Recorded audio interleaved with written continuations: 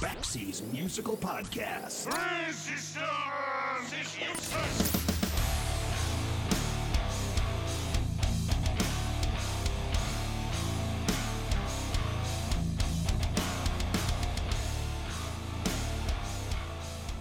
Okay, I'm warning you now. You're going to have to bear with me on this one because I'm about to geek out with one of my all-time favorite drummers. As a half-rate drummer myself with limited skill and coordination, I cannot begin to tell you how many times I've gone to YouTube just to watch a bunch of guys play drums. I love that stuff. I find it relaxing. You know, some people resort to booze or edibles or meditation. I prefer to watch dudes hit things with sticks. And while there are a million great drummers out there, there are a handful of people whose diversity and talent are so well documented and recognized that they keep getting hired by some of the greatest artists in the world. These are musicians that keep popping up time and time again on many of your favorite songs by some of your favorite artists on many of your favorite records, whether it be for session work or to go out on tour or to become a permanent member of Grammy Award-winning bands. These guys get hired because their work is impeccable, no matter what kind of music they're hired to play. Among those people are my guest today, drummer Simon Phillips. Now get a load of this. Since the 1970s, Simon Phillips has played with Jeff Beck, Frank Zappa, The Pretenders, Jimmy Page, Peter Gabriel, The Who, Toto, Judas Priest, Big Country, Whitesnake, Tears for Fears, Asia, Joe Satriani, John Anderson of Yes, and a whole hell of a lot more than that. In fact, that barely even scratches the surface of what Simon Phillips has played a part in. What's even more incredible is that he started at the age of 12. Simon Phillips is a guy who I could have talked to for hours, and we could have talked about gear, open-handed playing, paradiddles, ratomacues, and ostinatos. Unfortunately, we didn't have that kind of time. But even talking to the guy for just a handful of minutes was pretty damn cool, no matter how much time he had to spare. Simon has just released a new live album with longtime collaborator Derek Sherinian called Sherinian Phillips Live, and as you might expect, it's fantastic. This is my conversation with the incredible Simon Phillips on Baxie's musical podcast.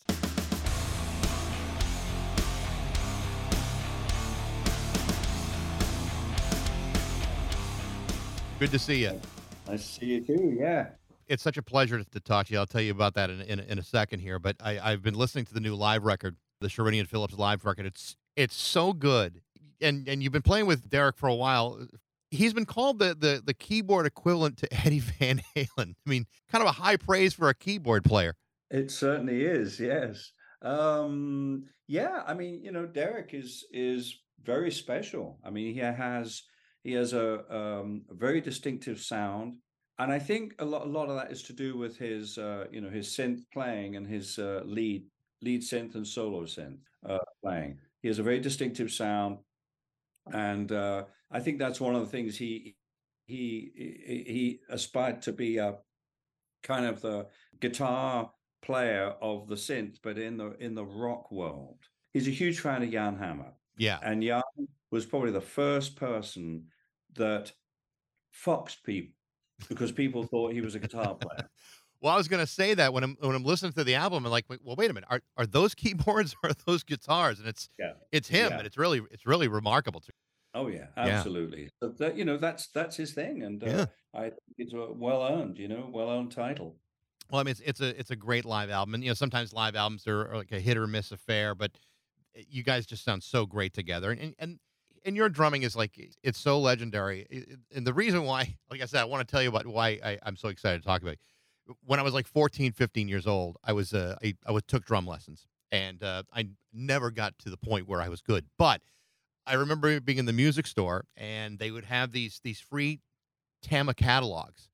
And if you go to the back of the catalog, they always had the pictures of the guys who were playing Tamas. So it was like Neil Peart, Phil Rudd, Billy Cobham, and then Simon Phillips. And I remember thinking, I want to be that guy. I want to be that guy with that big giant green kit.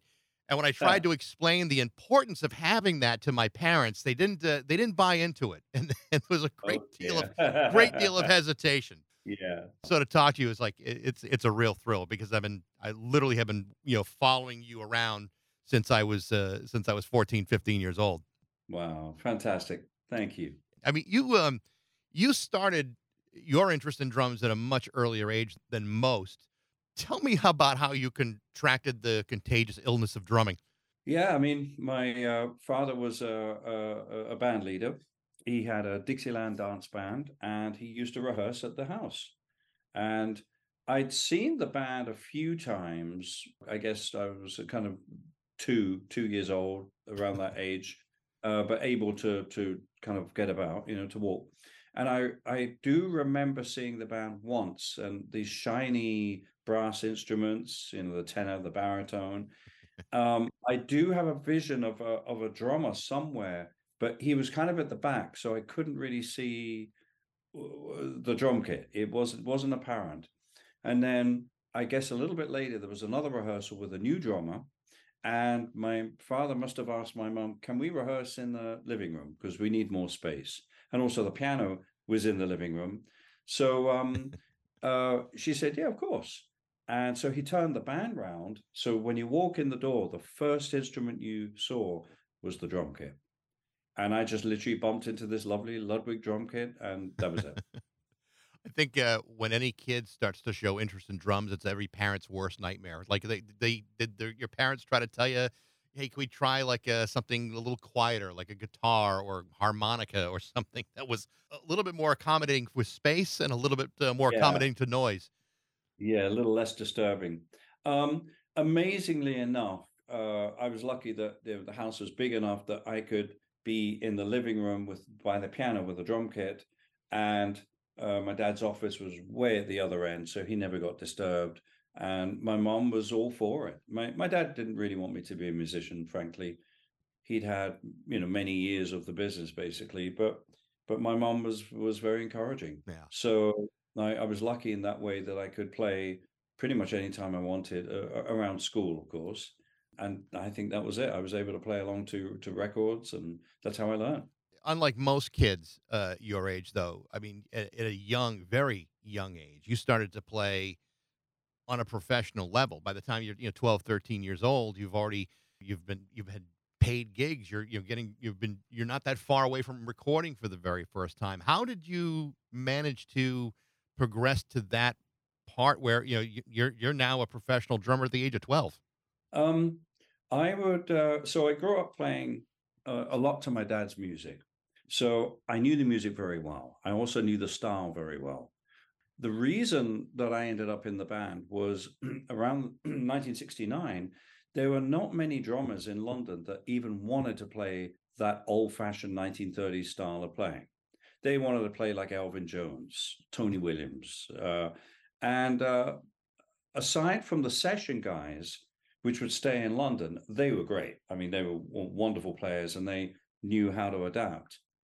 But the kind of the next echelon of players who were like gigging musicians, they they weren't that interested, and my dad used to get so pissed off, and he'd come back really angry. And again, it was another night of bloody drama this, bloody drama that, and my mom just got fed up with it, and she said, "There's a perfectly good drummer in this house." And they had an argument, and he said, what are we talking? It's only 12 years old. And he said, "Yes, but he can play, and he can play your music." And so my dad acquiesced, and he said, "Well, let's give him a go." And I had to, there was a bit of shuffling around because I was going to a boarding, like to a private school, prep school, and they wouldn't allow me to travel away to do gigs. So I had to be taken out of that school a year early and enrolled in another type of school close to home, and it was a hell of an adjustment. I ended up going. I only stayed at that school for 2 terms because it just was not working. They managed to find a school which was actually much nearer because there was somebody there that was a big fan of ballroom dancing and made contact to my dad somehow. I don't really know how this all went down because I was too young. But I did meet the guy, and they enrolled me in this school, and they were very clever. They said, "Let's put on a concert." So my dad did a concert. I mean, when I look back at it now, I mean, he made a lot of. He gave up a lot. I mean, he would. I can't think of the word right now, but he made it possible to have a gig at that school, which probably couldn't pay what he would normally get for his band. But he did it because he wanted them to really understand that I am a professional musician, and I need to be able to leave school way early, go and do a gig, and then come back to school way late because we would get back at 3 or 4 o'clock in the morning, and I need to sleep, so I'd go to school in the afternoon, and he wanted to make that very clear. And so we did this concert, or it was a dance actually. So that meant all the teachers that were at the dance saw that there's this 12-year-old kid on drums and doing a professional job, understanding that, okay, all right, this is a very unique scenario. We understand. There was only two teachers that didn't dig it and didn't dig me at all. And it was rough. But the rest of the school were great. The kids were great. It was very unusual, for a school kid that has to get up in the middle of a class and goes, "Excuse me, miss," or "Excuse me, sir. Um, I've got to leave. I've got a gig in Hull tonight, or a gig in Birmingham, or Manchester." And they It's said, "Okay, yeah, make sure to do your homework, and we'll see you, next week or whatever it was." And I'd say bye to my friends, who had made, and they said, "Yeah, have a good gig." They didn't really understand what it was. it's so incredible to me that like, I'm thinking, me at 12 years old, I think my bedtime was like 8:30 at night. So it's a totally different. I mean, it had to just be such a unique way of growing up. I mean, most kids by the age of 14, 15 years old haven't figured out what they were going to do for a living, and it sounds like this was almost destined for you at a very young age. Like, Oh, what else could you possibly have done at that point but continue to play music? exactly. I mean, I was just, but my watch had years on it. I said, "Well, I've got 5 years left, 3 years left before I can, do this professionally." But no, I knew that that's exactly what I was going to do. Um, and they were long days. I'd go to school in the morning, 8 a.m. or something. Then I'd have to come back around, let's say, 2, pack the drum kit up, put on a dinner suit, a suit with a bow tie, and load up the car, drive to wherever it was, maybe 3, 4 or 5 hours or something, set up, and the gig was a 4-hour gig, 2 breaks. Wow. So we'd finish around midnight, and I was beat. I mean, 12, 13, 14-year old. And yeah, there were times where it was pretty difficult, actually. Yeah.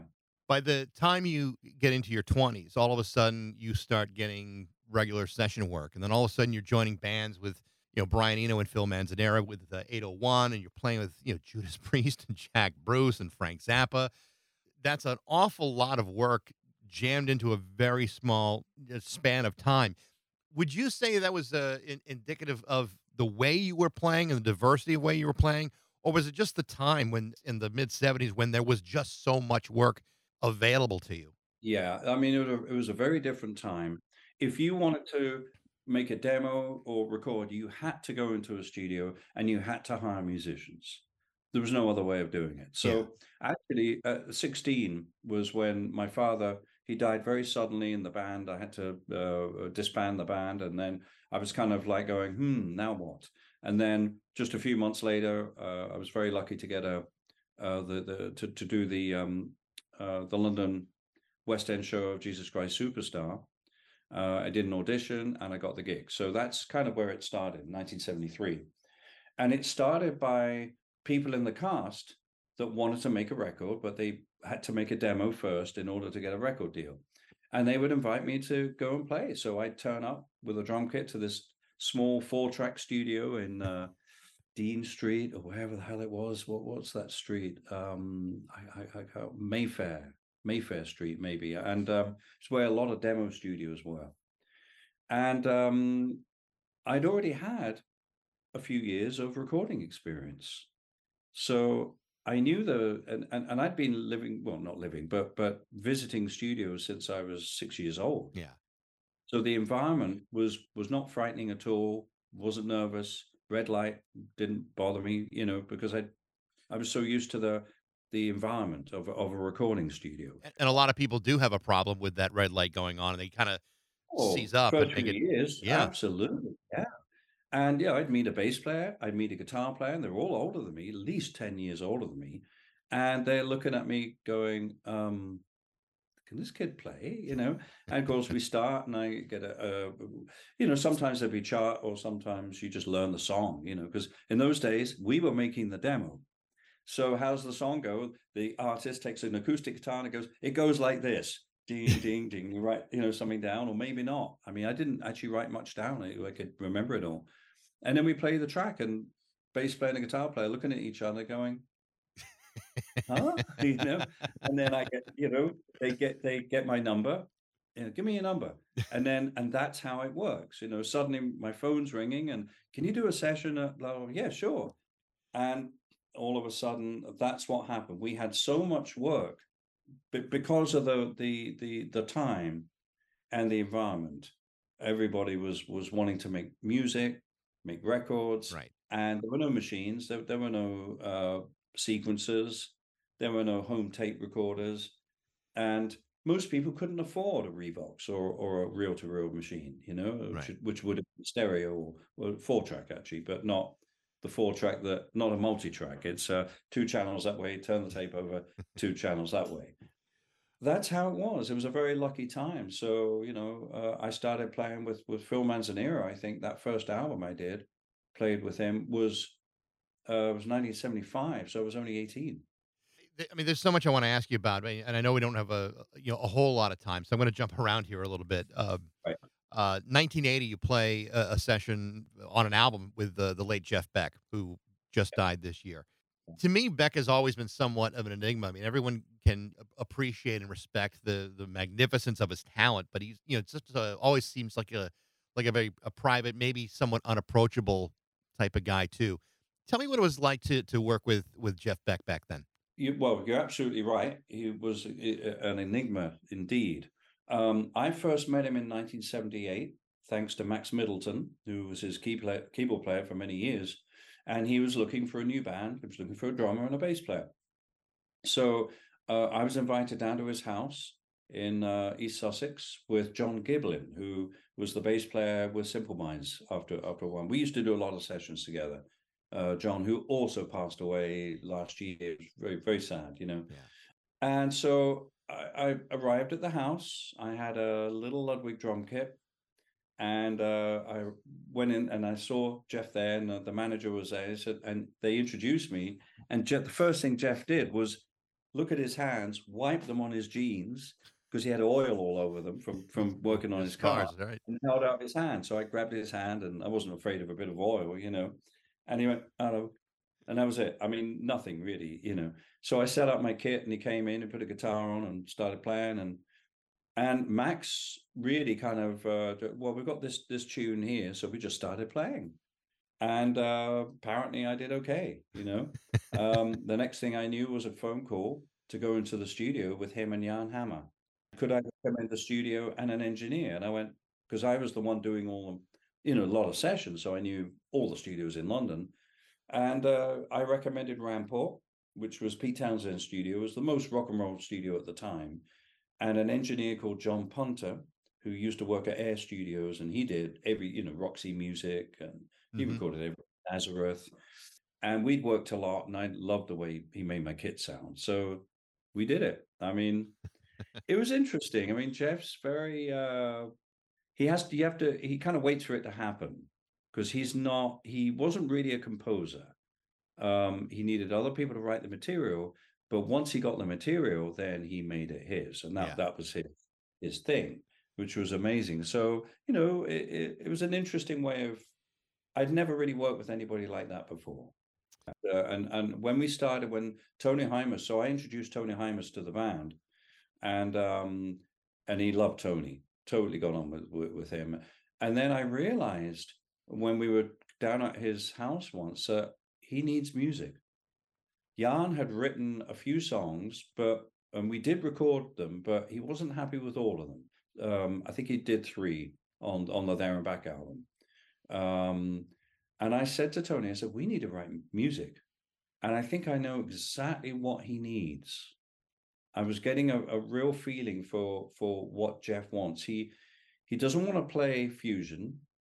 he doesn't want to play jazz, but he really loves complex harmony. Hmm. So he wants interesting adult chords, but he wants a great melody.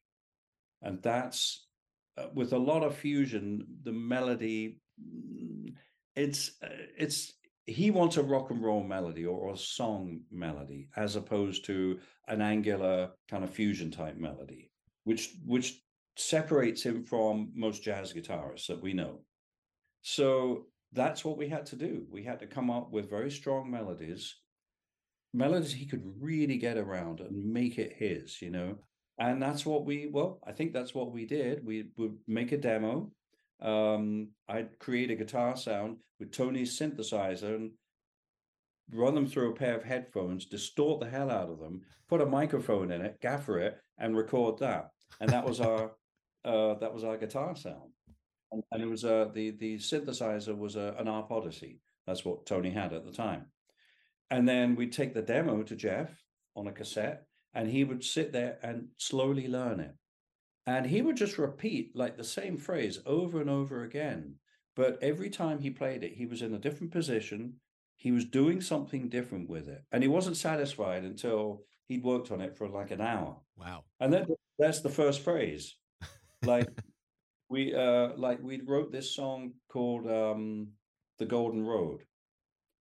And Tony and I think I wrote the da da da da, just those four notes really, and then he would go da da da da da da da, and I'd go da da da da, ba ba ba, and that's how we came up with it. So Jeff is just working on do do dee da, right, and he's working on it for an hour, trying to figure the best way of extracting that melody out Wow. of his guitar.